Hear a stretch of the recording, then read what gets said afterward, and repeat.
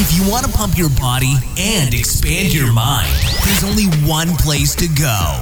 Mind Pump. Mind Pump with your hosts, Sal DiStefano, Adam Schafer, and Justin Andrews. You just found the world's #1 fitness, health, and entertainment podcast.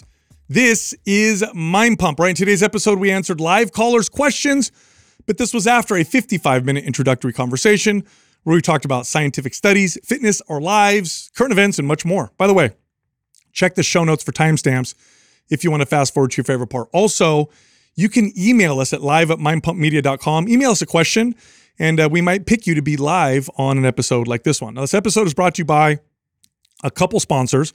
The first one is Ned. Ned makes high-quality hemp oil products that are full-spectrum cannabinoid products. So CBD, but all the other cannabinoids found in the hemp plant as well. So it's great for things like inflammation, pain, relaxation, sleep, and euphoria. Go check this company out. Go to helloned.com. That's HELLONED.com/mindpump. Use the code MINDPUMP for 15% off. The other sponsor that's bringing you this episode is Organifi, makers of vegan or plant-based, I should say, organic products designed to improve your health and your performance. Today, we talked about their green juice and red juice, but they also have a product called Peak Power, which is great to take before a workout or before you want to perform your best. Go check this company out. Go to Organifi.com. That's ORGANIFI.com/mindpump. Use the code mindpump for 20% off. Also, we got a huge special this month. It's January. Lots of people have New Year's resolutions. Check this out.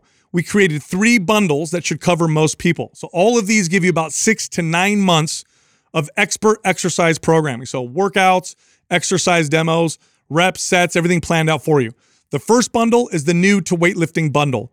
The second bundle is the body transformation bundle. And the third bundle is the New Year Extreme Intensity bundle. All of these will save you over $300. Again, it's a huge sale. It's one of the biggest ones we do all year. So if you're interested or you want to learn more or you just want to sign up, go to mapsjanuary.com. All right, here comes the show. T-shirt time! And it's T-shirt time. Oh, shit, Doug. You know it's my favorite time of the week. Yes, it is. We have 5 winners this week, 3 for Apple Podcasts, 2 for Facebook. The Apple Podcast winners are PT Student, App State Girl, and Snaky Snake. And for Facebook, we got Chantal Baker and Tim Sturm. All 5 of you are winners. Send the name I just read to iTunes at mindpumpmedia.com. Include your shirt size and your shipping address, and we'll get that shirt right out to you. Are you trying to get your biceps to respond? Well, try these 2 often neglected bicep exercises. The first one is the hammer curl. A lot of people don't do that exercise, but it's a phenomenal exercise for the brachialis muscle. The second one is a reverse curl. Almost nobody does this exercise. It is great for the top of the forearms, but again, it also works the brachialis. This is a flat muscle underneath the bicep, and when you develop it, it pushes the bicep out. And I've had a lot of success with clients on making their arms look better simply by focusing on those 2 often neglected exercises. You know, you position this tip for aesthetic purposes, right? But I actually have found this to be a necessary exercise for me to avoid elbow pain. Yeah. Yep. So when I was chasing the heavy deadlifts and I wasn't doing a lot of these, auxiliary exercises, I was focused purely on just the compound lifts and I was getting stronger and stronger. One of the first things that I started to notice, I started getting that elbow pain. Yeah. And of course, addressing it with some wrist and shoulder mobility started to alleviate. But then what kept it from coming back was actually incorporating the reverse curls or Zotman curls, hammer curls, was actually strengthening those muscles and taking them through full range of motion. Yeah, well, the 2 important things with biceps when you're looking at variety, one is elbow position. So elbow by my body, elbow in front of me, maybe even elbow up here. And the other one is hand position. The hand, supinating the hand and pronating the hand, the biceps involved in that. So if all your bicep exercises involve your hands being supinated, you're actually neglecting training the bicep in these kind of different ranges of motion. That's why throwing these exercises in often gets people's biceps to finally respond when they've hit a plateau. Yeah, I just know that you got to do this gradually. With the reverse curl, I remember that was one of those, like I was a bit overzealous getting back to doing them because it wasn't something that like I would just normally program in there. And oh man, I definitely strained my forearm flexor, and it was one of those things where it was definitely a body part that was neglected. You could tell because the strength wasn't there yet, and so like to build that gradually up was definitely something I had to take my time with. But it's definitely highlighted the fact of how necessary it was for me to address. Yeah, I remember going through a period of really trying to get my hammer curl and reverse curl stronger, and it was mainly because of judo and jiu-jitsu, because a lot of the gripping, your hand is in this position. Yeah. And my arms grew. And my arms grew because those were exercises that I kind of neglected. So it wasn't like I trained my biceps more. It was just that positioning. And I will also say this, when it comes to bicep training, a neutral position with the hand is actually more functional, in my opinion, than the supinated grip. More often, you're going to grab things with your hands facing each other. And this position here is, in the real world, I mean, you need that kind of strength. So if all your bicep exercises are here, again, you're neglecting an important movement, important range of motion, and just throwing those in. Just swap out some of your supinated curls for hammer curls, and like I said, watch what happens. You'll often see some growth from something like that. You guys, are you guys still tracking and paying attention to all this stuff that's going on with the chat GBT and all the AI stuff that's coming out, software for generating, like obviously you saw the lame trend on Instagram of showing the AI generated pictures and stuff like that. Yeah. It's pretty wild, like how like I felt like it came out of nowhere, and then Now it's everywhere. I'm seeing it all over the place. I saw the image that Justin had generated the other day. It blew me away. It looked like a really good piece of art for this new newsletter that we're going to be releasing soon, and I thought it was like epic. Cool. Are artists? I mean, are a lot of artists can be put out of business? What I mean by that is like of course there's like famous artists, right? I'm not talking about the ones that are like, millionaires, but I'm talking about like artists that work for companies, like freelancers. And they create, logos and designs and those kinds. Like it feels like these AI generated images like replace that very easily. I definitely think it's going to disrupt everything, and I don't really know what that looks like. I'd have to talk to some of these graphic designers because it was just so the image quality and like what it generated was way better than I anticipated. And if you think about how much further they can advance that from where it is right now, and all you got to do is give it parameters and have it base it off of a style. So unless you're creating a new style that doesn't exist yet, it's fair game for this bot to basically just like create something within that vein, and it does it well. I think that's what I've been I was talking about this with my two friends last. They were unfamiliar with this stuff, and I was like, you have to log in and check this out. What's blowing my mind is that every time I've used it, it's better than what I would have anticipated. Yep. That's the part. We knew this was coming. We talked about it, and it was just, and all I thought was like, original artists are still always going to be way better because it's going to be, that's part of the beauty in the art is how unique.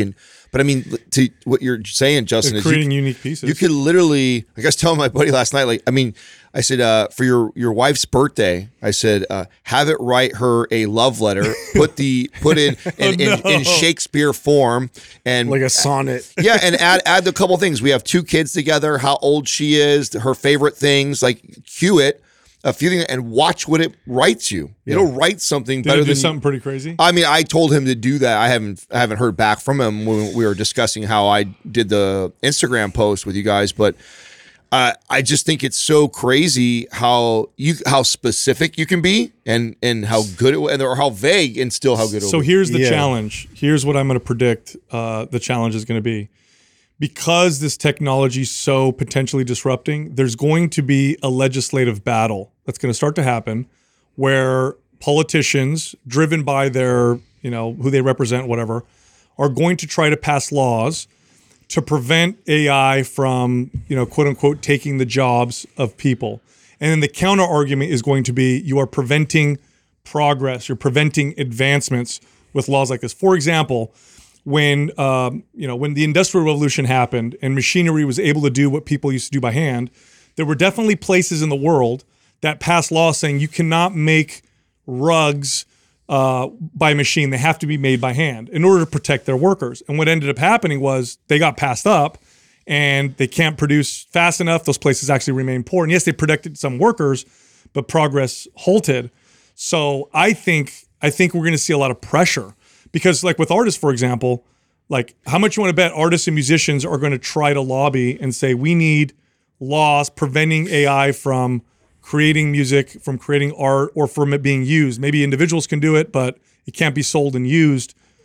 I bet you that's what's going to happen. I don't know if they'll get very far.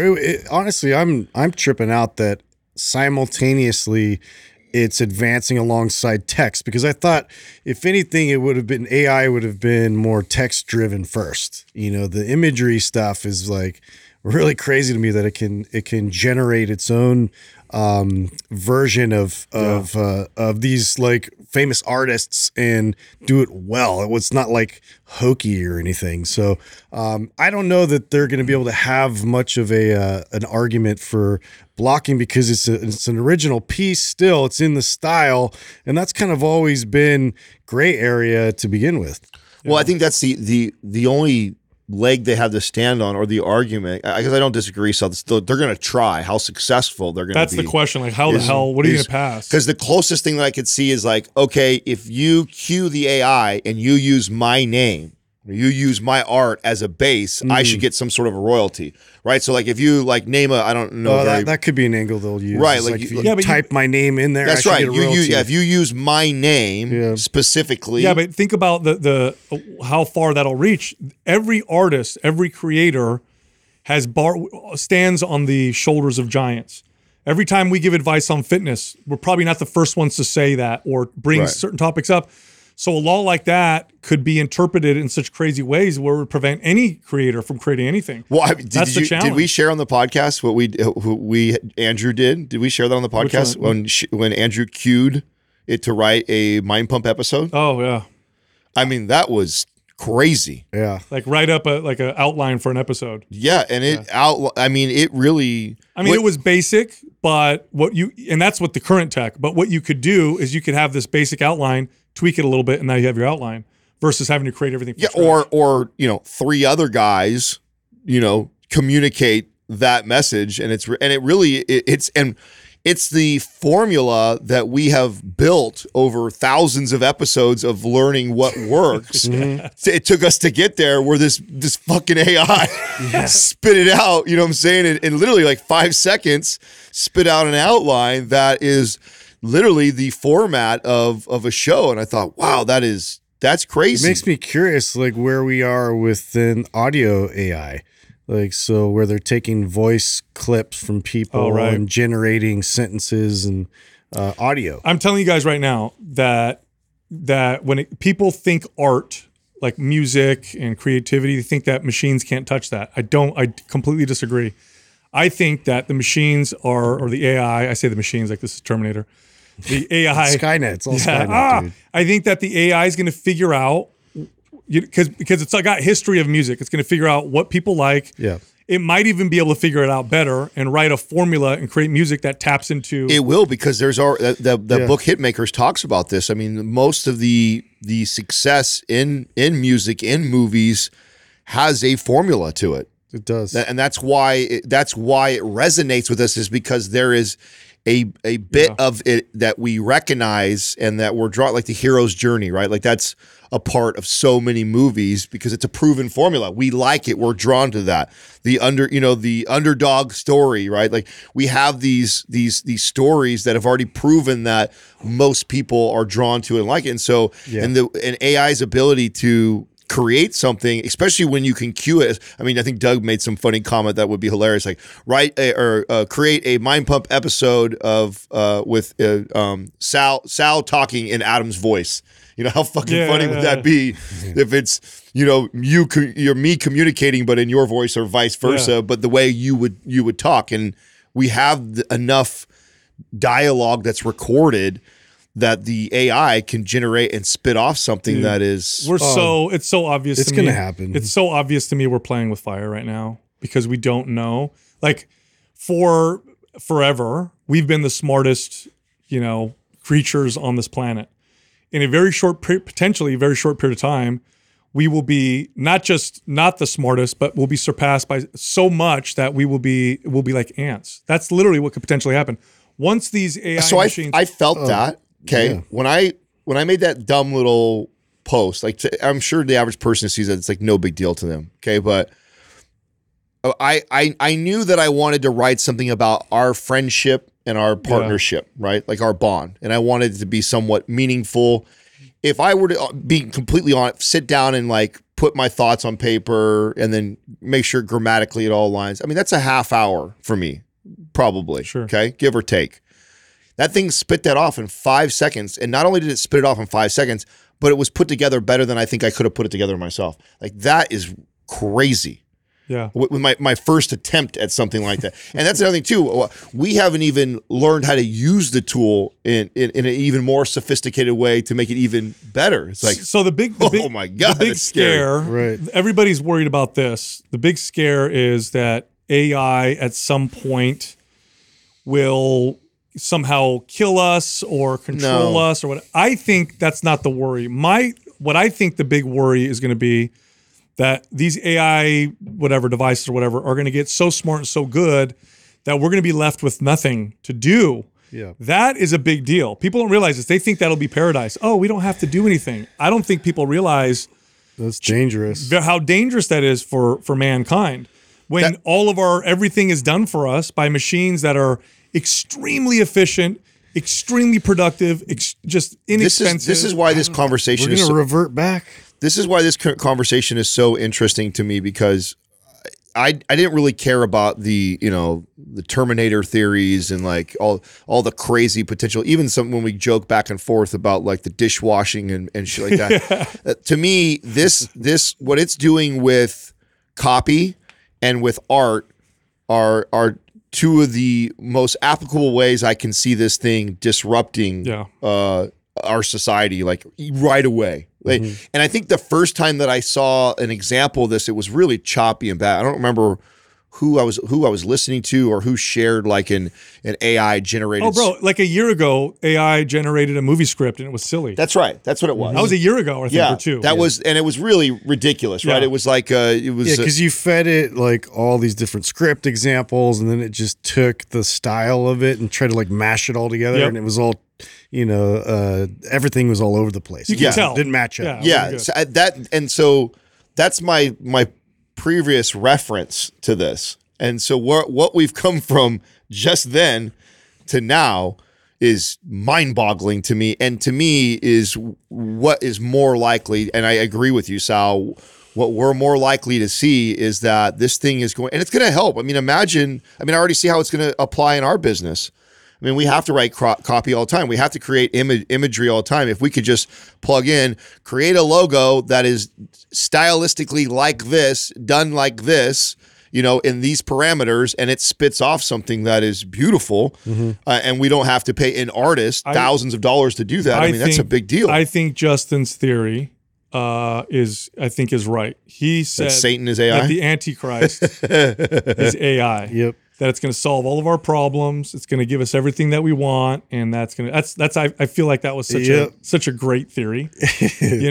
I don't want it to be true though. That's the thing. I was like, oh man, this lines up too much, because if you think about it, like, I just don't think it could be one world leader. Like, there's never going to be that kind of unification amongst all, people. Like, we just see how fractured we are, like everywhere, like all around the world. Like, we get moments of like some disaster we kind of pull together, but even now it's just been so fractured. So I see that being like the technology just coming in, and I'll take over this for you. I know this is hard.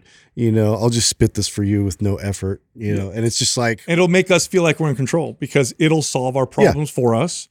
It'll solve all the world's problems. But like I said, we're going to be in a weird situation where we're going to get everything that we want. We're not going to feel a sense of meaning or danger or whatever. That's not a good place to be for human. It sounds like it is, but we need that. So it's going to be really weird. You see people struggle with just retirement. This is a big deal, by the way. When people retire, there's a lot of them are very challenged because they're like, okay, well, I don't work anymore. A lot of them get depressed or whatever. So what's that going to be like when we're not So I think- needed? I You know think what Pull you Just- out of bed in the morning. Yeah. I mean, I think what Justin said is right. I think that we are going to start reverting back to our old way. I mean, we're going to see this cycle, I think. Yeah. I think we just happen to be living at an interesting time when we're actually going to see it kind of almost start over a little bit where, I mean, and the example of that is what they're doing right now in the schools.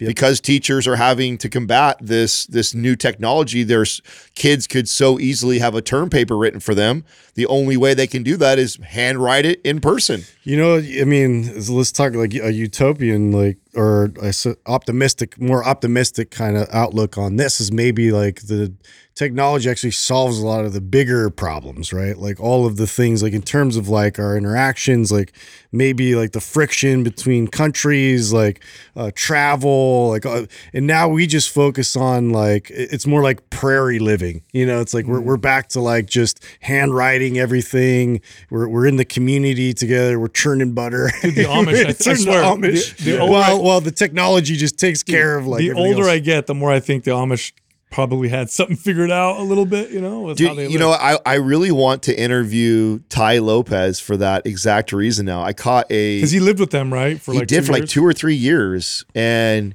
he actually talks a little bit. It was the interview with Graham Stephan. I think it was Graham Stephan that was interviewing him. And I actually have never listened to Ty Lopez longer than a 90-second infomercial that you see him ever, because he's a massive internet marketer. And actually listening to him talk for like 10 minutes, I was interested. I was actually very interested in him and his kind of story. And he's got a really unique perspective of making tons and tons of money, and then also having lived with the Amish. And you hear him kind of compare that and say, I don't know if I'm happier now than I was when I lived with them. There's a lot of things that, when you get to kind of have the opportunity to live in both extremes, like I have, flying around private jets, having the fast cars, having all the money that could buy anything I want, and then also being so disconnected like they are from all the technology. Yeah. He's like, they were they're the happiest people I've ever met in my life. He's like, I've never, he was talking, and I guess there's statistics on this, on the Amish, as far as like stress, anger, depression, anxiety. Yeah. All it's really like low. Unbelievably low. He's like, it was so unheard of. He comes from a volatile family, I think is his backstory. And he's like, it's like unheard of to even raise your voice or to fight. He goes, and it's not like they don't have disagreements. They do. They handle it so different. Did you know that they are, I forgot what age, but they leave the Amish it's at community? 15 that year. What's it called? I can't remember, but they leave and they live in the modern world. For like a year, right? The vast majority of them come back. Yeah. So they go out, live however, and the vast majority of them end up returning back home. I don't know, man. It's really strange. Well, I think, I've shared on this show before, like my experience of reaching the kind of financial goal I had. I mean, that was for 20 something years of my life, it's much of what I thought about of reaching this place. Rumspringa. And then Rumspringa is what it's called. Mm-hmm. And then I remember for like a year, I was numb to how I felt, because it was such a big goal to get to that place. You were just focused on it. Yeah, I was so focused on it. Then I get there, and then it was like, flying all over the place, the Vegas, the gambling, the whatever, right? So, and I did that for like a year, and it took at least which is interesting that they do that. I think it's a year that they do that. Like, and after that year or so of kind of doing everything that I wanted to, what a learning experience. I was so unhappy. I was the most unhappy. Like, how wild is that? Like, not like I was kind of unhappy. I was like, if I remember a period in my life when I was the most unhealthy and I felt the worst about myself, it was when I reached the place that I thought I wanted to go so bad. Like, that's wild. It's an empty shell. Yeah, we need, human behavior. Here's what happens when you're left with, like, where you're not needed, in the sense that you don't have to work, you don't have to really have challenges. What you're left with is hedonism. Mm-hmm. And this is where people start to really indulge in hedonism. And that's a bottomless pit, and it ends really poorly. We see this with celebrities and people level, just unlimited access to money and sex and drugs and whatever, and what ends up happening to them. So I don't know what this is going to potentially. I think that's the danger, is my point, though. I'm not necessarily thinking that the danger is we're going to have, AI machines, trying to kill us or attack us or anything like that. I think the danger is going to be we're going to get everything we want, all this stuff that we want, all of our problems solved, work done for us, all this stuff done. And then we're going to be left with depression, anxiety, what's going on? We need more drugs. We need more of this. Why am I still, whatever? And what you say, Adam, about the plugged and unplugged, what I think that's going to look like is people who devote themselves to spirituality and people that continue down this path of hedonism. Because I can't think of another answer. Mm-hmm. If you don't have to work, if you don't have to challenge yourself, if everything's done for you, if you outsource your thinking, because you think about this right now, you need to learn how to write, learn how to do math, learn how to do stuff. But if in the future, what's the use of learning this stuff when it's outsourced and the answer is there for you? I think the answer is probably going to be a spiritual practice. Otherwise, what? What are you going to do? Yeah, I don't know. I mean, up until now, create a VR world where you plug yourself into a simulation and give yourself challenges. Maybe that's where we're at now. No, it's already happened. I mean, up until now, I didn't see this happening in our lifetime. I believed that we were heading in this direction, but up until now, I couldn't quite see how it was going to unfold. Where I feel like for the first time, I have what I think is a clear picture of what it's going to start to look like, and it is in that direction of being unplugged. Exactly what motivates you to be plugged in or unplugged? I can't speak if that's a spiritual practice versus somebody that is chasing hedonism. I don't know if that's exactly necessarily what's going to be the divide, so much as it is there's going to be people who reject it and choose to live a life that is in real, meeting people and touching other humans in real life and interacting. And there's going to be other people that choose to do it the other way. And there'll probably be pros and cons to both, right? There's going to be some huge advantages to living in this virtual world where you only die virtually, or the risks that you take and the consequences that you have are only virtually, so you're more willing to do crazier stuff maybe, or you can hit pleasure sensors at a faster rate and get those dopamine hits at a different level than what you can in real life. So there's going to be positives that you wouldn't have half of the world plugged in. But there's going to be the other half, I think. It's happening in our lifetime. Yeah. Oh, yeah. It's happening so I fast. believe that now. I didn't believe it before. I believed it was coming, but now I'm like, God damn, this is going to speed it up. I see how there's way more people that are uncomfortable in their own skin, And I feel like, too, this was somewhat predictive with World of Warcraft. It's so immersive in the community. People would just seriously just stay on this video game and stay home and order in, and all they wanted to do was hang out in this world because they could be somebody else. They could be this other thing, this person, this whatever they created. They created their own reality within this sphere. And it was interesting for me to observe how that's trickling into real world, how people want to be called a furry or whatever it is. They want to be this other thing. It's reality. Nobody wants to talk about this. But it's when are we going to acknowledge that this is a real thing that's an issue? Well, I think it's moving too fast for us to do that. But anyway, we got to mention one of our sponsors, Ned, which actually a good conversation in regards to that is the topic of inflammation. Inflammation is interesting. A lot of people think it's bad, not realizing that inflammation is actually a very necessary signal. For example, it signals muscle growth, repair. If you completely block inflammation, you can end up with diseases, joint degeneration, injury, that kind of stuff. So it's always a balancing act with inflammation. Well, cannabinoids. So cannabinoids are compounds found in the hemp plant. So Ned makes a CBD-rich and cannabinoid-rich hemp oil. Cannabinoids regulate inflammation in a balanced way. So it doesn't hammer inflammation like ibuprofen or NSAIDs.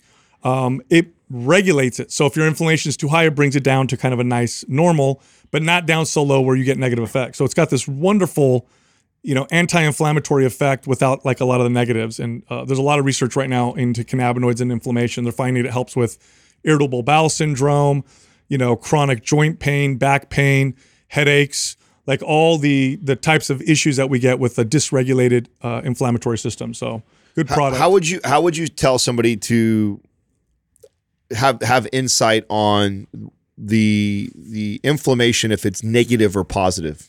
Well, you know understand what I'm saying? Like, so like, because inflammation is part of the muscle building process. So it's a necessary evil and a good thing.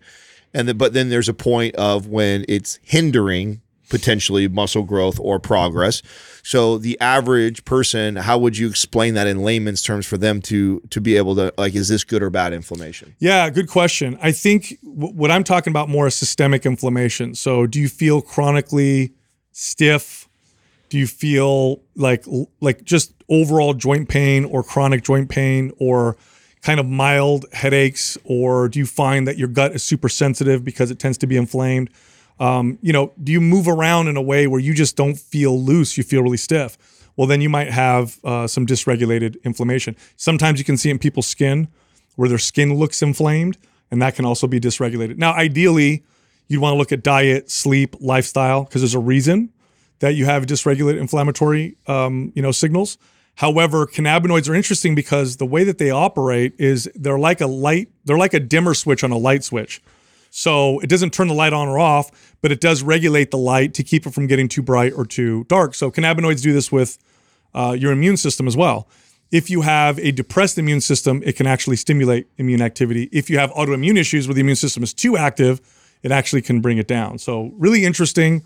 And, cannabinoids are this is why it's those are one of those things. It's like, it helps so many different things, is because it helps regulate, not necessarily tamp things down or hammer things up. No. Anyway, pretty cool. So you guys have heard me talk about the Colorado experiment on previous episodes. Is that Casey? Do you remember that Casey Vider one? Yeah. So I'm going to send, there's a picture that I found of the Colorado experiment. I'm going to send this picture to Doug. The famous one where he's doing the double bicep pose or whatever? So, Doug, let me send this to you so you can pull it up on the... This is where he gained like 20 to 50 pounds. No, I mean... How many pounds of muscle? Okay, we've talked about this actually multiple times, so why bring it up again? What's the deal? Because I'm just reading more about it, and it's so here's a picture of Casey Vider from May 1st to May 29th. And it's wild because he gained 60... And this was at a university... And there were scientists there. It's all verified. He gained 63 pounds of lean body mass in that short period of time. I just think it's wild that this is even possible. But it's a confirmed study. Look at the difference in the guy. May 1st to May 29th. Now, 63 pounds. So to me, what this confirms, though, is what we talked about. Pounds. Like, he's on anabolics here, yes? He was a pro bodybuilder, so I would assume so. So, I mean... I think the last time we brought this up, I talked about how, and I think, of course, I had people like, no, you couldn't. I'm like, I wish and I've got it actually somewhere. I know I definitely have some old pictures of like where I made some crazy swings. When you take someone who's been lifting for a really long time, and I would be a perfect example of doing this right now because I'm so out of my bodybuilding condition. Yeah.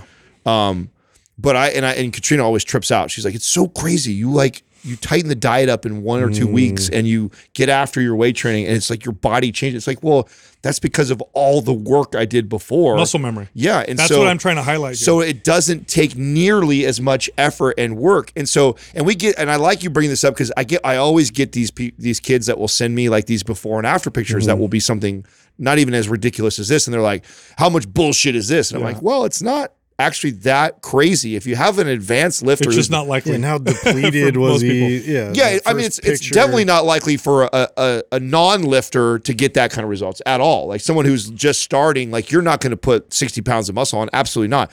But it is not weird for a guy like myself who's been as high as 240 and damn near mostly muscle of that, who now walks around at 225, maybe 180 in muscle. So you're talking about, I got 60 less pounds of muscle on me right now. Now, I don't know if I'd get all 60 back in 1 month. Probably not that. But I guarantee that I can make a crazy enough like before and after that people would think it's so what bullshit. You have here, and this the reason why I'm highlighting this is a perfect storm. So Casey Vider was a pro bodybuilder, got injured, or I don't remember what the case was, got sick, lost tons of muscle, okay?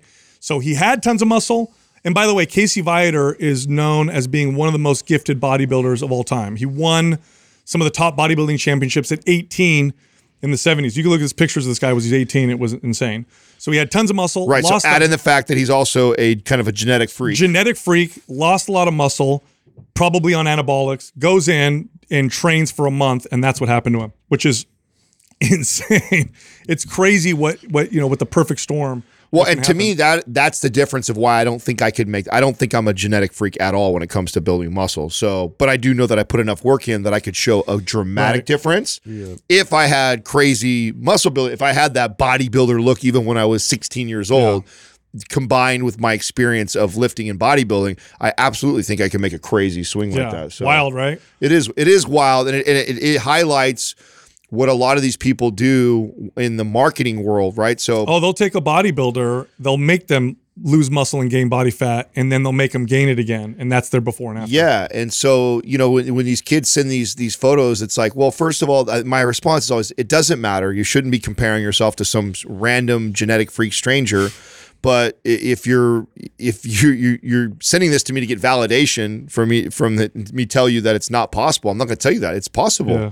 I've seen crazier shit, so it's very possible to see these dramatic shifts. And the more experience, the more time under the iron, years, decades that you've done, the easier this becomes. And we've talked about this before. One of the coolest parts about being in my 40s now. Okay, yeah, I'm not as agile and fast and.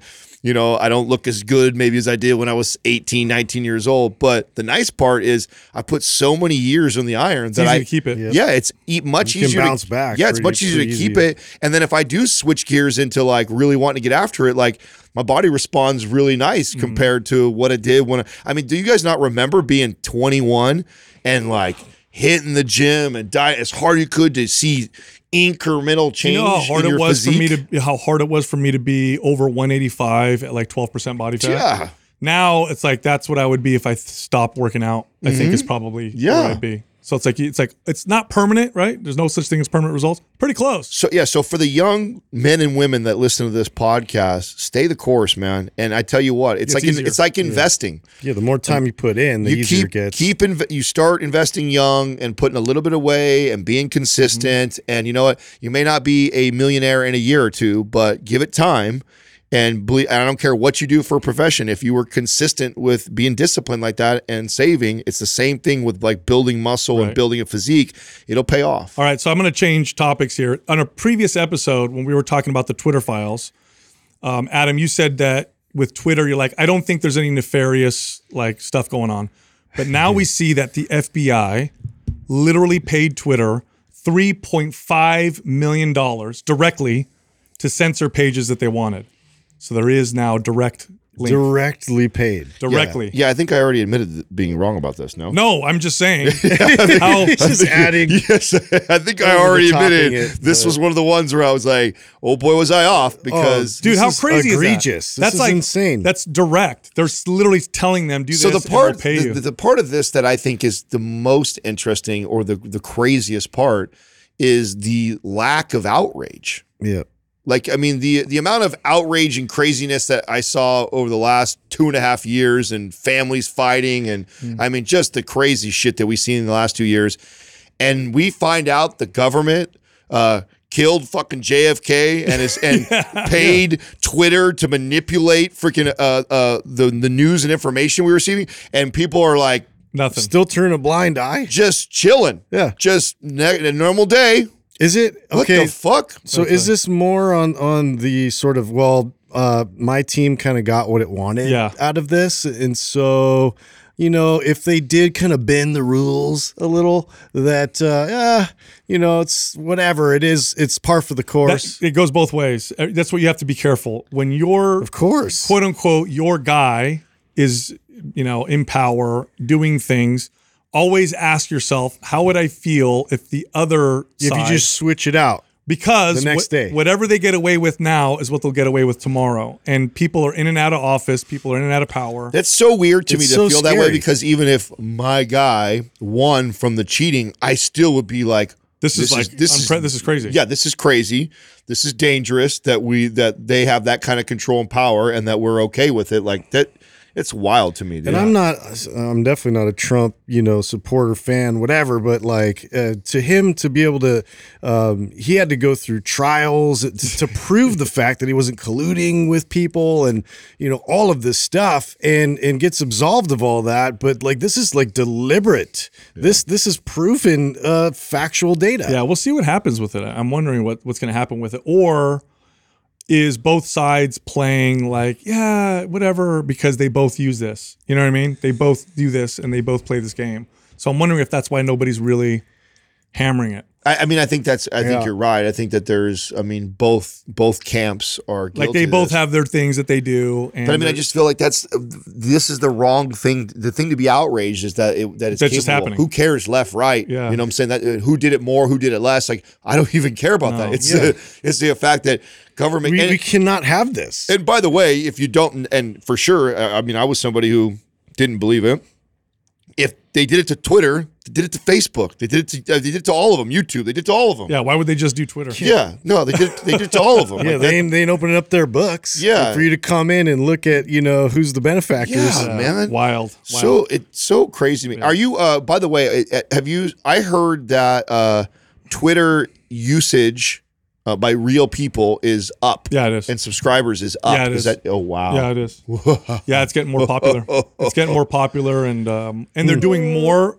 I mean, they're doing this with less people. Remember, they laid off a lot of people, so more with less. Almost half the staff. We knew that. That's sort of his pedigree, right? Like he's done that to so many businesses before. So when I shared that OpenAI post, the Instagram, the AI generated post, I had a couple DMs from people telling me that Elon is responsible for the software that originally created that.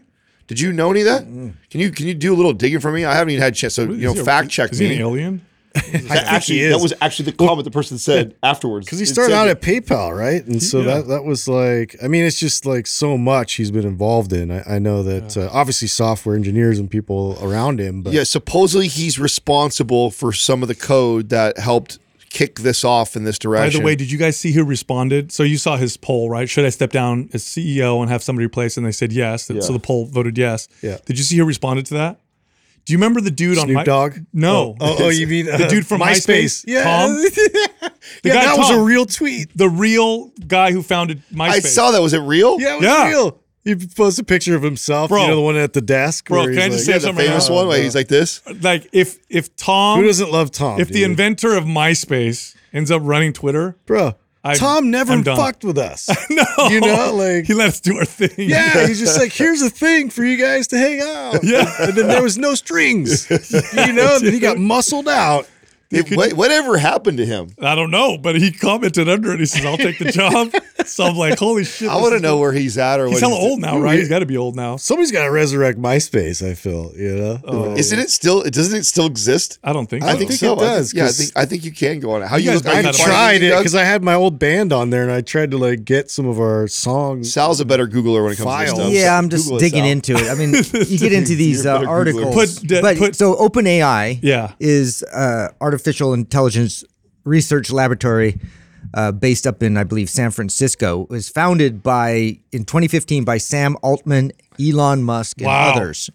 Wow. So he is involved. I don't know to what extent. I mean, I didn't know he was even involved. So stop doing shit, Elon.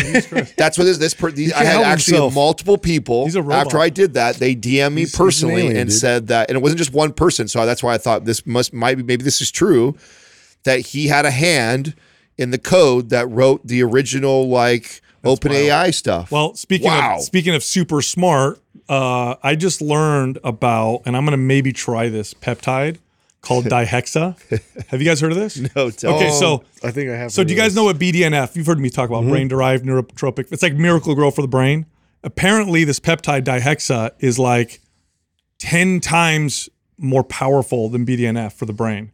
Really? So using this peptide dramatically increases neural connections, brain cell growth, brain repair. So this is like the limitless peptide? They call it that. Yeah. They call it really? that. That's what they call it. So, I mean, I've been reading about. I've never tried it. So glad you're willing to be the guinea pig. Oh, I'm so 100%. I want to get. I know that one actually though. I'm like, dude, anything and everything, bro. I am down to try whatever, as long as I'm being monitored or whatever. But here's this is what it says: the possible benefits: improvement in critical thinking, production of dopamine and noradrenaline, mental stamina, enhanced articulation, improved circulation, accelerated wound healing. I mean. Increased muscle growth. Accelerated wound healing. Sold. Yeah. So who knows? I mean, interesting. I may when you starting it? I don't know. They're gonna send it to me. Can you? Yeah, through. Can we make it a thing for you to give the audience and us a 100% weekly or biweekly update on what? So this is from our partners at mphormones.com. And if you can go on there and fill out a form and see if you can try peptides or whatever, and they do hormone replacement therapy too, but. Now I may take it and not feel good, right? I may not want more dopamine and noradrenaline. It might make me feel shitty or whatever. Yeah. So we'll see. But from what I've heard from people who take it, they're like, dude, I'm sharp. I feel so like articulate. I'm like, oh, this is gonna be weird. Oh wow. Yeah, well, I can't wait. Or maybe I'll just become more annoying. There are some interesting side effects or potential ones anyway. Oh, Doug's reading that stuff. Yeah, reduce detention span. In the punch bowl. Oh God, reduce irritability attention span to the guy who can't sit mood in a meeting swings, for 5 minutes. Oh God. Change of taste. Mood swings. Oh my God, you're going to become Adam. Worse, Adam who can't sit in a meeting for 5 minutes. Well, you get the worst traits of us both. Okay, now this makes me nervous. I know.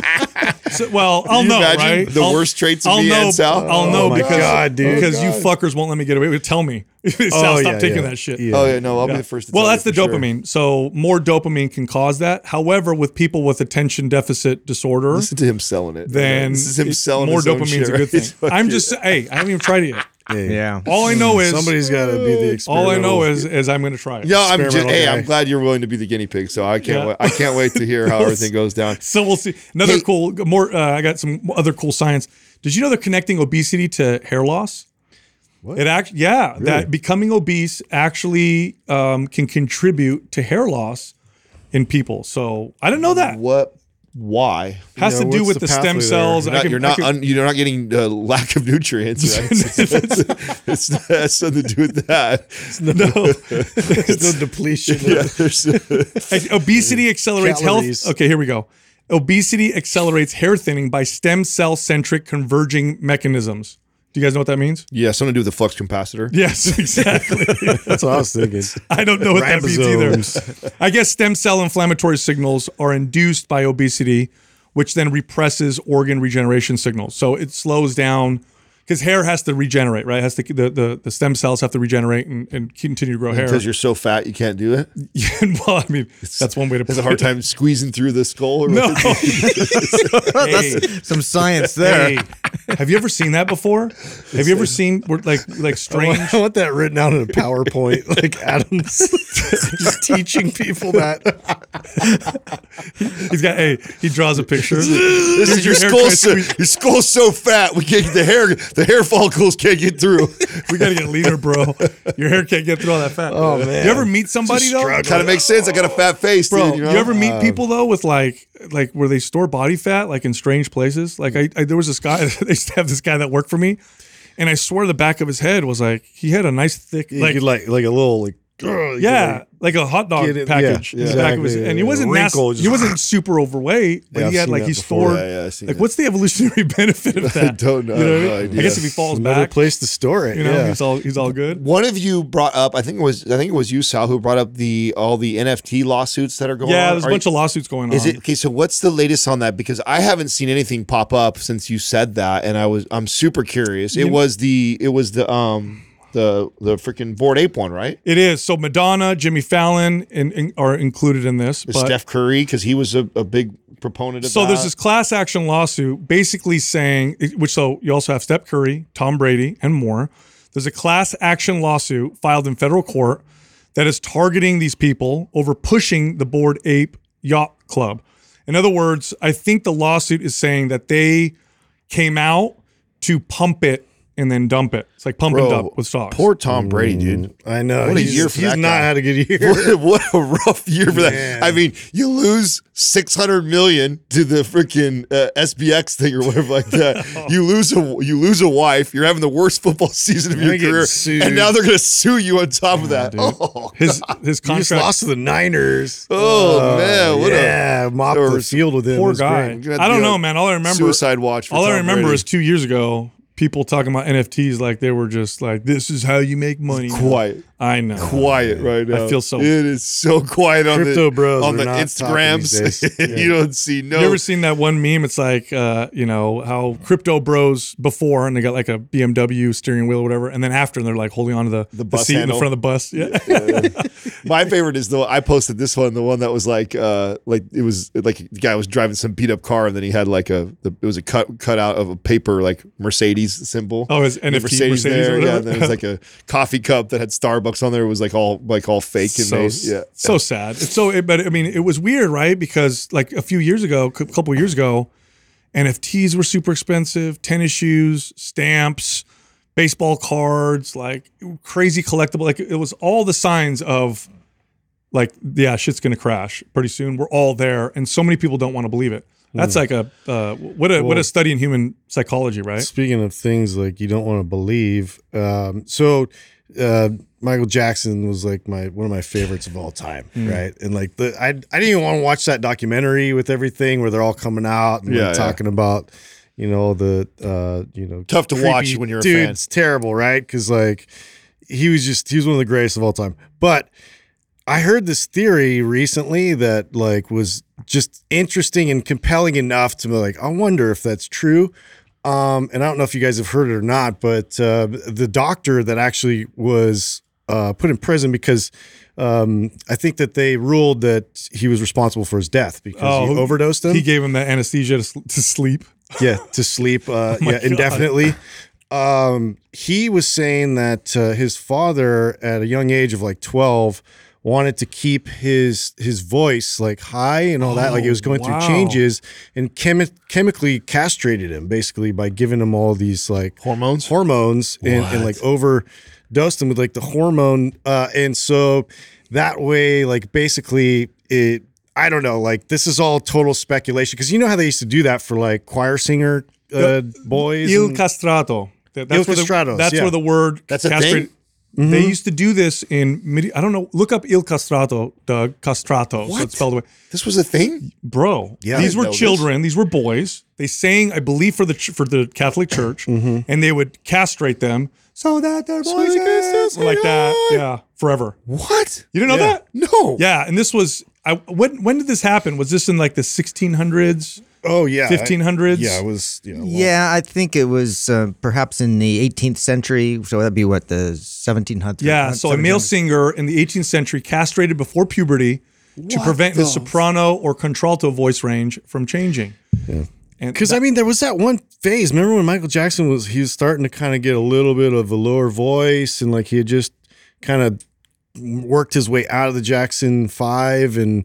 I don't know. I just remembered that, and then all of a sudden he's back to like his voice was high again. That's crazy, dude. Dude, what kind of fucked up shit do we do to people? I did not even know that was I didn't even know that was a thing. Yeah. Like how twisted are you to even think of that? They were called Il Castrato, and they were celebrated. Like, oh, they're these wonderful singers. Here they so are. Now they have the voices of angels.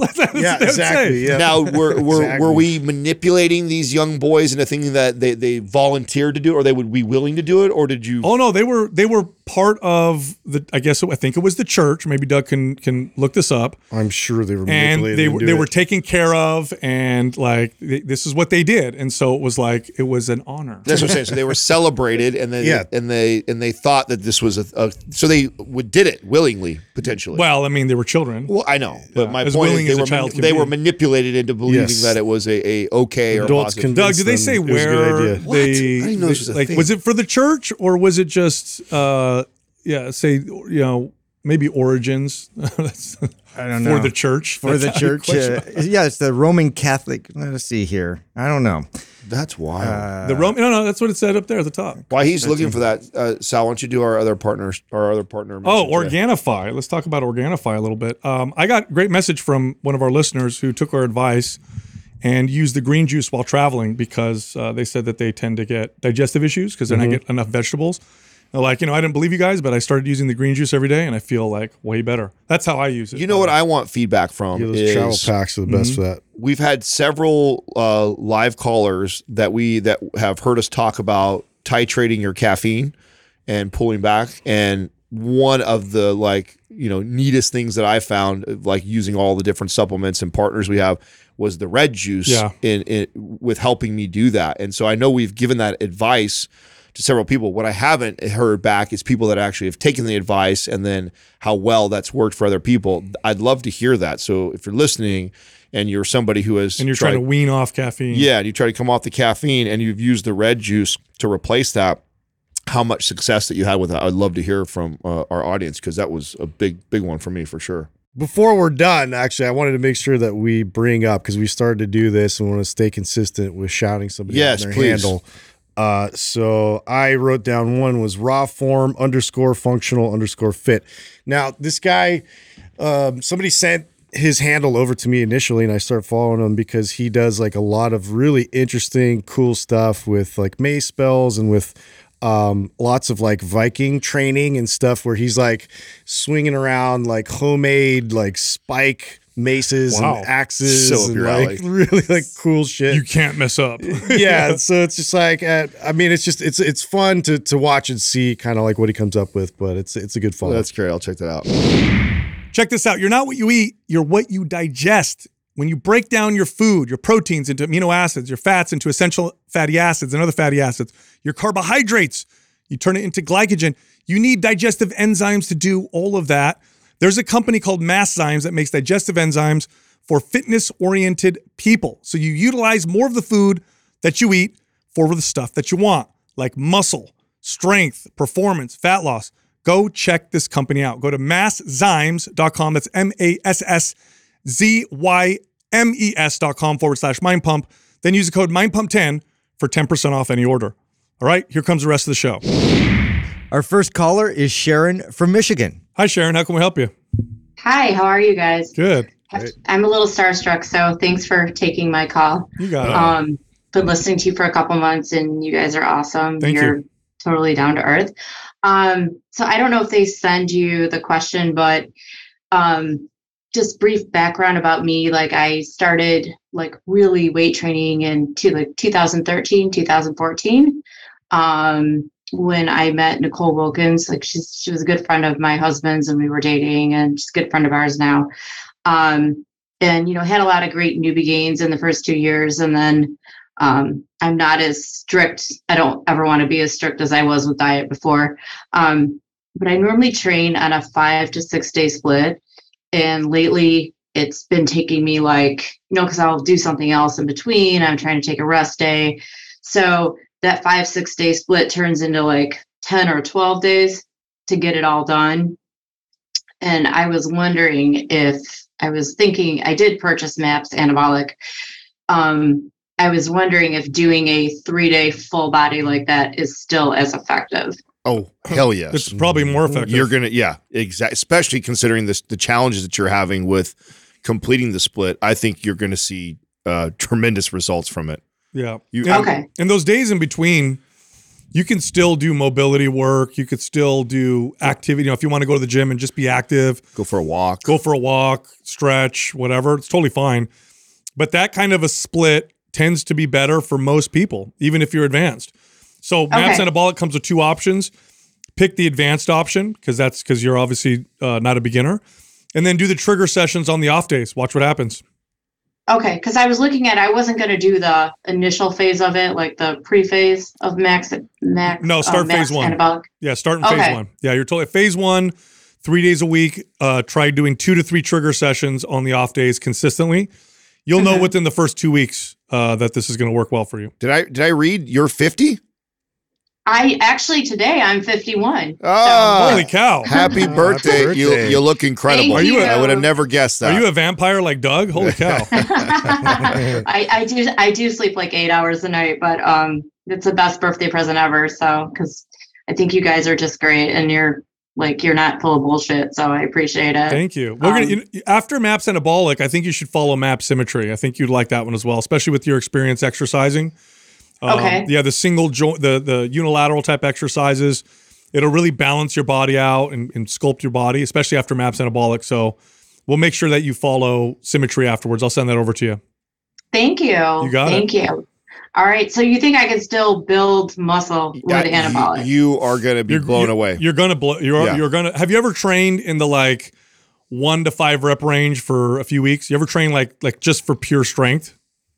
I have with shoulders because I always want bigger shoulders.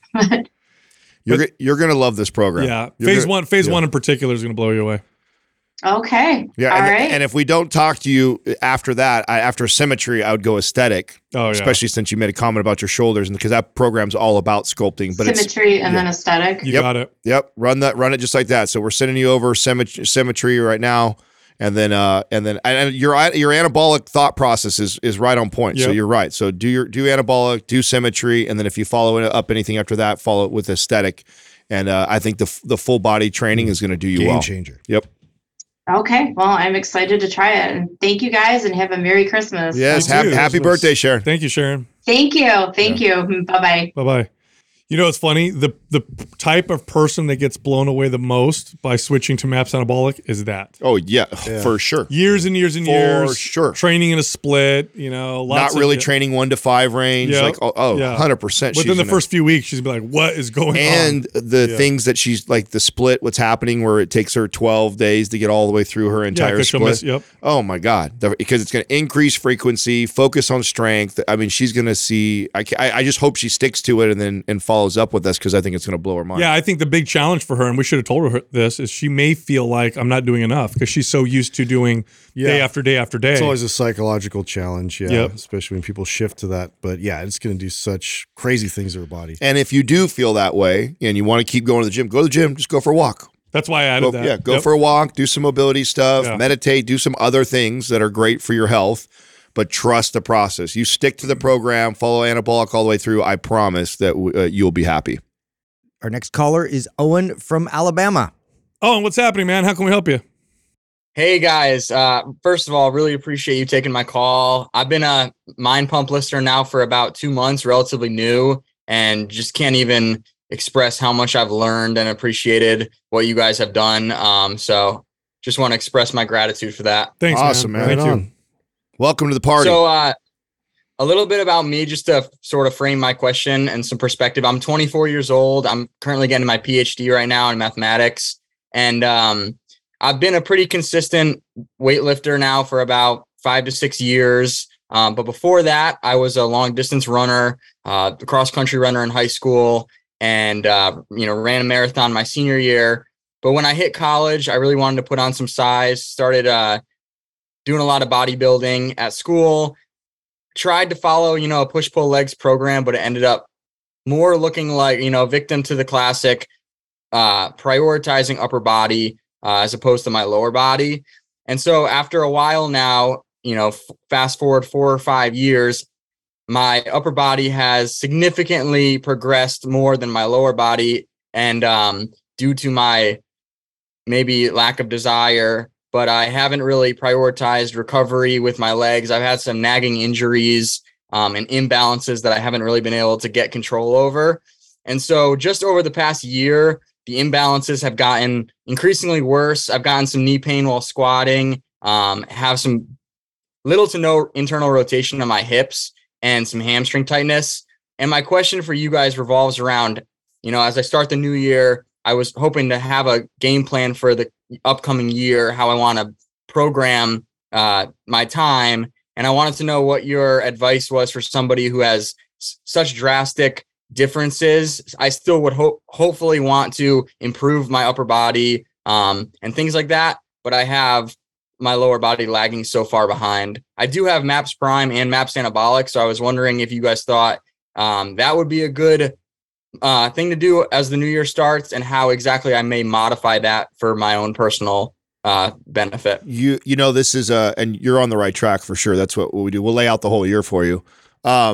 This is one of my biggest critiques about push-pull legs routines, especially for a young guy, is what ends up happening is we skip the leg one and do a lot of push-pull, and that's part of the problem. Not to mention the days that you do legs, you probably feel crushed a lot of times where you get really sore afterwards, or they're hard to push through it. This is why one of my favorite transitions was moving out of that type of a split and moving more to a full body, where you're only doing an exercise or two for your legs, and you're getting out of there after 6 sets, 8 sets total, and that's all you're doing. You're not doing much more than that, and so you're not as sore, you're not as exhausted to get through it, and then the frequency of hitting your legs more consistently really brings those up.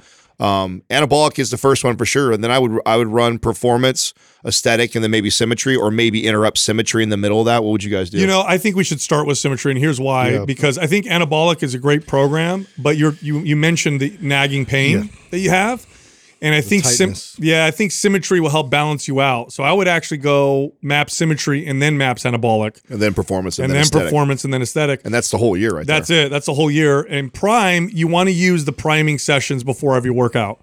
But symmetry is going to help a lot with the imbalances that you're suffering from, for sure. Yeah, and a lot of that you'll find with the tightness, your body's just being overly protective. And so to be able to kind of isolate one side versus the other, it's going to help you kind of reveal where the instability lies. And so that's something too, like, which then you can take into your priming ahead of time. Really pick those very deliberate type of exercises that help kind of open that up for you, so your squat and your deadlift and everything will be better impacted. Now, the only challenge is this. You did mention that you're in the PhD process for mathematics, which I can only imagine is quite demanding. What does your schedule look like when just normally? Forget the workout part, but what does your schedule look like with classes and studying? So right now I'm just doing research and teaching. So I actually almost always have hour or 2 hour chunks throughout my day where I can work out usually whenever I want. I'm a morning workout person. I usually knock it out right away. Okay. And so I can almost always get to the gym pretty much every day of the week. Okay, good. And then how's your sleep? My sleep's usually phenomenal, to be honest. I'm in bed by 9 o'clock and I'm usually up around 6. So. We're good. We're good then. For you, bro. Yeah, we're good then. You're the advice we gave you. Otherwise, I would have changed my advice. But I think we're good then. If that's what your schedule looks like and you're not overly stressed or whatever, then you're totally good. What kind of research do you do for mathematics, by the way? Right now, I'm in a program that's what's called pure mathematics. So I'm looking in a field called graph theory, which is really studying networks and the relationship between networks. It's an offshoot of discrete mathematics. Interesting. Yeah. Well, you're going to be solving the future's problems. So that's cool. I want to address the biggest challenge you're going to have with the advice of symmetry. So, especially for a young guy who's got does a lot, probably is being patient and following the program. I know you've only been listening to us for 2 months, so it might be a lot to ask, but trust us and trust that we know what we're doing and programming, and this is where we want to go. But the isometric piece to the beginning of that program, it's 2 weeks. Yeah, is 2 weeks. Do it. It's going to serve you. It's going to feel very different than anything you've ever done, and almost feel like, oh man, I'm not really doing shit. And you're going to be tempted to want to add or do other things. Just skip that. All the effort is intrinsic, so it's really what you put into it. Yeah, but it will serve you, and trust the process. And it is a 2-week process when you first get started. That we know what we're doing, and you'll be okay. But I know that the psychologically, it's going to be the biggest challenge for you, because it'll be like, what the fuck am I doing? What is this? And you're going to want to do more, but trust it. And I promise you, if you follow the programs that we just laid out for you. Did you say you're sending him over symmetry? Symmetry, yeah. And he's already got. I think you already have anabolic, right? Yeah, I have anabolic and split. Yeah. Okay. So so after symmetry, go anabolic, then performance, then aesthetic, and you'll be set. Yep. If I was to come across during the program halfway through or something like that, knee pain while squatting or something like that, do you recommend any way to modify it so that way it doesn't feel like, all right, well, there goes the first month of my year, start over. Well, with symmetry, that shouldn't be an issue. But if you do find some pain in symmetry, slow down, go lighter, and modify your technique so that your knee doesn't hurt. But definitely slow down and go lighter. And with symmetry, that shouldn't be an issue. Yeah. Start with start with the weaker side and then copy your weaker side with your stronger side so that you don't do more reps with the stronger side. You could also extend the time length of doing symmetry, run it again. If it's an issue that needs to be tackled and maybe avoid the 5x5 portion, the phase 4, if you are kind of like dealing with that instability and pain, then go back over again. Oh, and I'm actually going to have Doug give you free access to the private forum too. That way, if you do have something like this, is what that forum is great for. So if something comes up in the middle of the year while you're following these programs that you can't figure it out, post it in there, tag us, and then we'll get to you. Yeah, because knee pain almost always comes from either the hips or the ankles or the feet. It's not the knee itself. So you probably don't have something wrong with your knee. There's probably something wrong with your stability or strength or mobility in the hips, ankle, or feet. So look there. So when you're watching your form in symmetry and you're doing your unilateral exercise, watch your form. In fact, look in the mirror. You want to watch yourself in the mirror and watch how your knee is tracking, watch how your body's lined up, and then try to mirror that on both sides. And that's something that Prime will help out with too. Big time. Yeah. Yes, big time. And the forum, this is what the forum is best used for, in my opinion. Like this, so a lot of people, this is what they'll do. They can't figure something out themselves. They post a video of them doing their squat or their deadlift or whatever it is that we're trying to address, and like, hey, I'm having knee pain. Here's my squat. Can you guys help me out? And we will be able to see from the way you squat what's probably going on, and then be able to direct you on what to do. And just as much as you can, like movements like the 90-90 where we're addressing that internal rotation, like to be able to do that while you're watching TV and just make it like a frequent ritual. You're just constantly doing it. It doesn't, stress out the body in any means. It's just something that you're now like reprogramming the way that your body's going to stabilize. Yeah. So keep doing that as much as possible. Awesome. Thank you guys so much. You got it, man. Thanks for calling in. Yeah. Keep us posted, man. Make sure you get in that forum. Yeah, I definitely will. Thank you guys. You got it. A lot of people don't realize that with knee pain in particular. I mean, unless you have an acute injury, right? And there's actual damage to the knee. It's almost always 85+%. It's foot, ankle, or hip. Knee and elbow are like that. Both knee and elbow are those areas where people are like, God damn, it's not the elbow, it's not the knee, it's the joints that are closest to it, right? So it's either your ankle or in this case, and your one hips. thing, this is for people listening, if you're doing a movement and it hurts and you can't kind of figure out why, go lighter, then slow the rep down, and then as you're doing the rep, see if you can adjust your form with micro adjustments so it doesn't hurt. And that'll tell you quite a bit. So like if I'm doing a squat and I notice a little bit of pain in my knee and I go way lighter, and then I'm going down and I go, wait a minute, if I push my knees out a little bit, the pain is gone now. Okay, now I see what I need to do. Or I need to get my foot and grip the floor a little bit. Or maybe I need to sit back a little more or whatever, right? These little micro adjustments will tell you quite a bit. That's why I say go lighter and slow down, because then you can adjust your form and technique to where it doesn't hurt, and then that tells you something. Mm-hmm. Our next caller is Justin from Missouri. Justin, what's happening? How can we help you? Hey, what's up, guys? What's up, man? Hey, I appreciate you taking the time to hear me out and hopefully offer some advice. So my question is kind of about bulking. I have always been on the leaner side and a hard gainer, as you guys say. I've been training or lifting weights for probably over 20 years now with the athletic background. About 6'3", just a hair over 200 pounds right now. Pretty lean. I don't know the exact body fat percentage, but I stay pretty lean. Right now, I'm in a bulk. I think I'm in a bulk at 4,000 calories. I've been in that bulk for about 4 weeks now with really no weight gain. I try to get all my macros and with whole foods mostly. So right now, my macros are kind of at about 230 grams of protein a day, 130 grams of fat, and 400 plus grams of carbs. And like I said, the weight isn't really going up. I'm getting a bit stronger, but nothing crazy.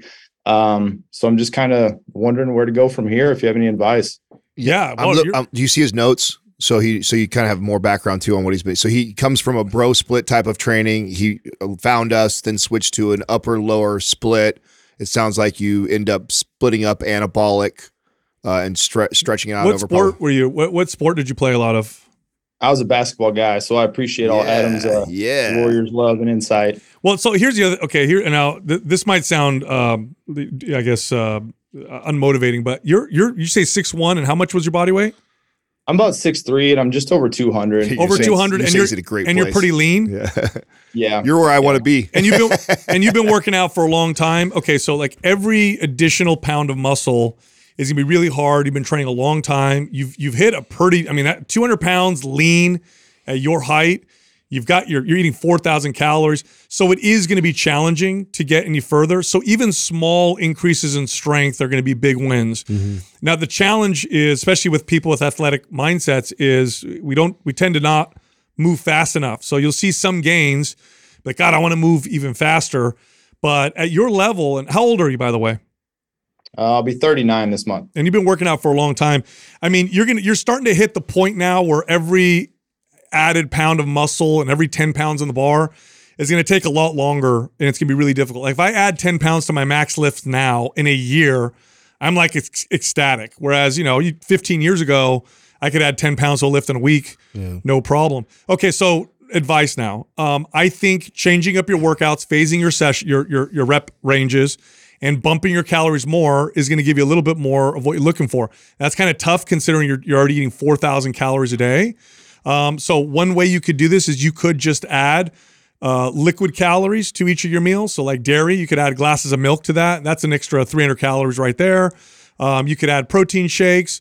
You could even add things that are a little bit more palatable because it is difficult to go above 4,000 calories.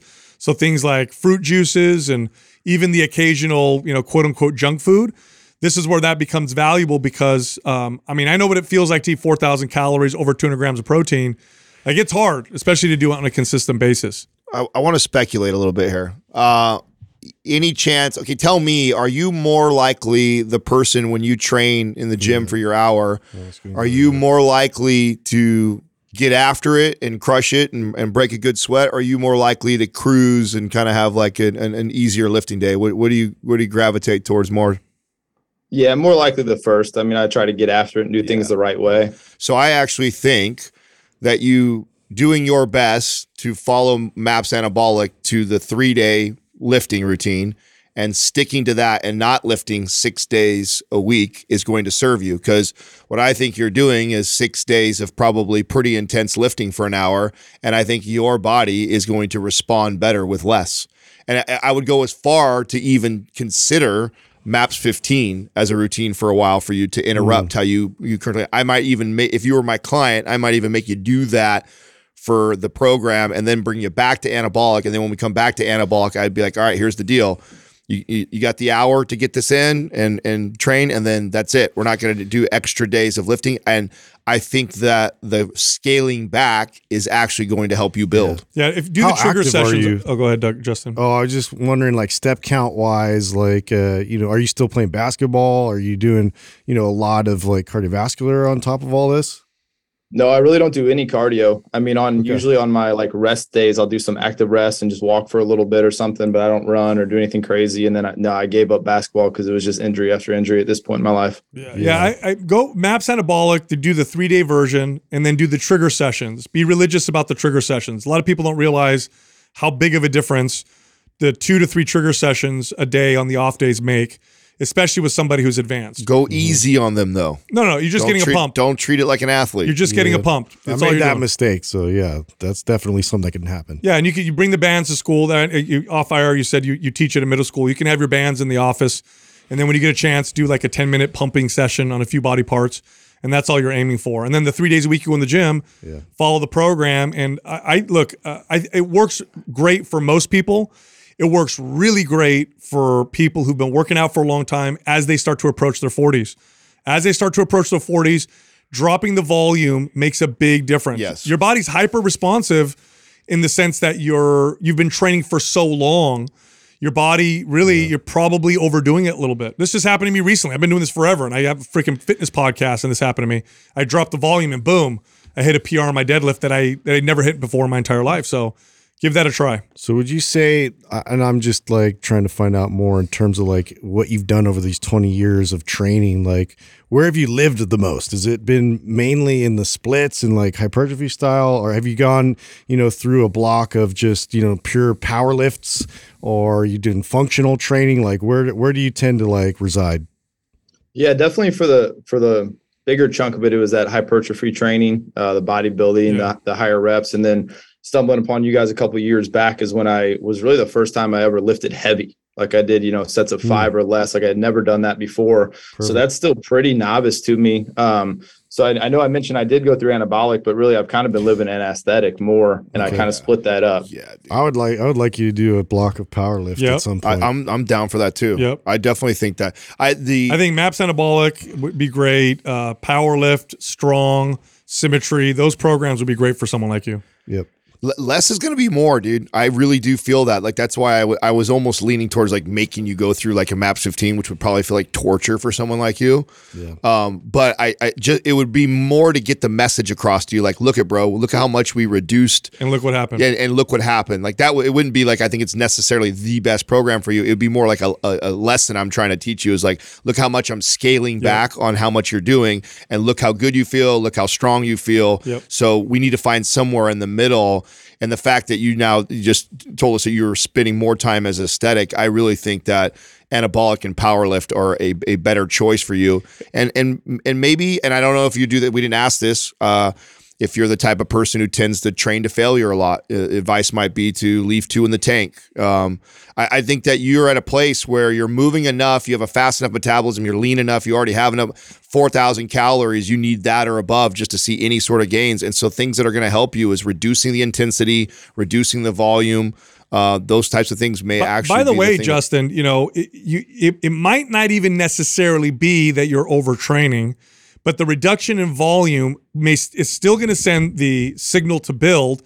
You're just not going to burn as many calories. So now that 4,000 calories now becomes a surplus. Mm-hmm. So sometimes that's all it is as well. So because what I don't want is for you to think, well, I don't feel overtrained. Like I feel like I get through the workouts. I feel like I'm not super sore.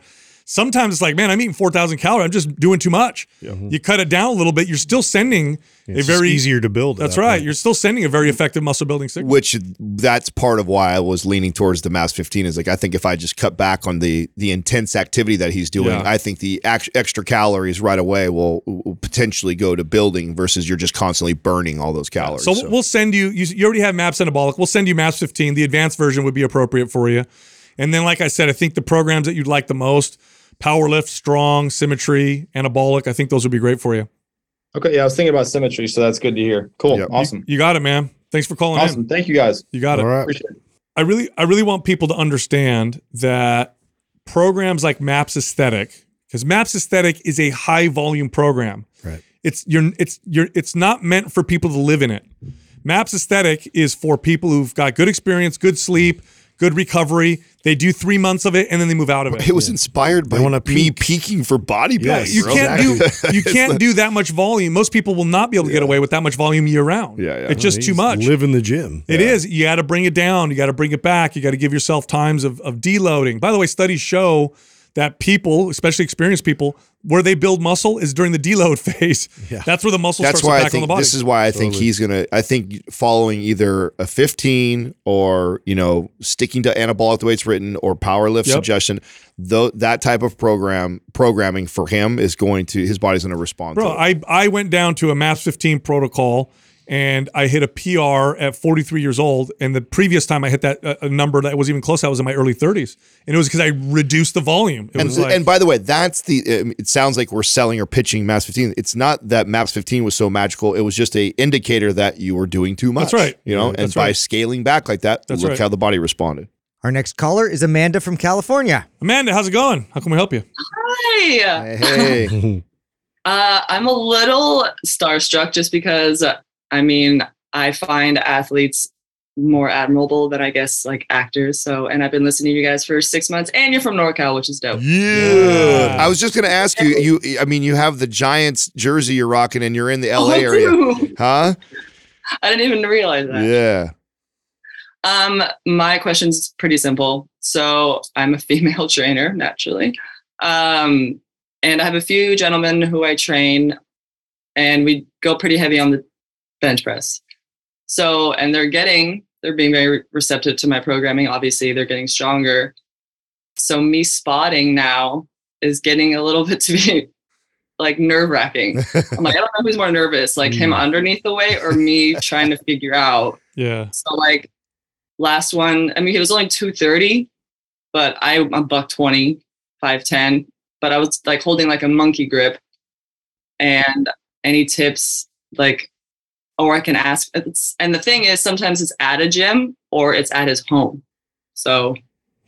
Yeah, great question. Yeah, we haven't talked about this much. Yeah. So number one, if you're, and you know this, right? If you're appropriately adding load, then the kind of help that they'll need may very minimal. Yeah, it may translate to like 10, 15 pounds of you lifting. Now the question is, what if there's a major issue, right? Like what if? Yeah, like what if something rare happens, like his pec tears or something like that?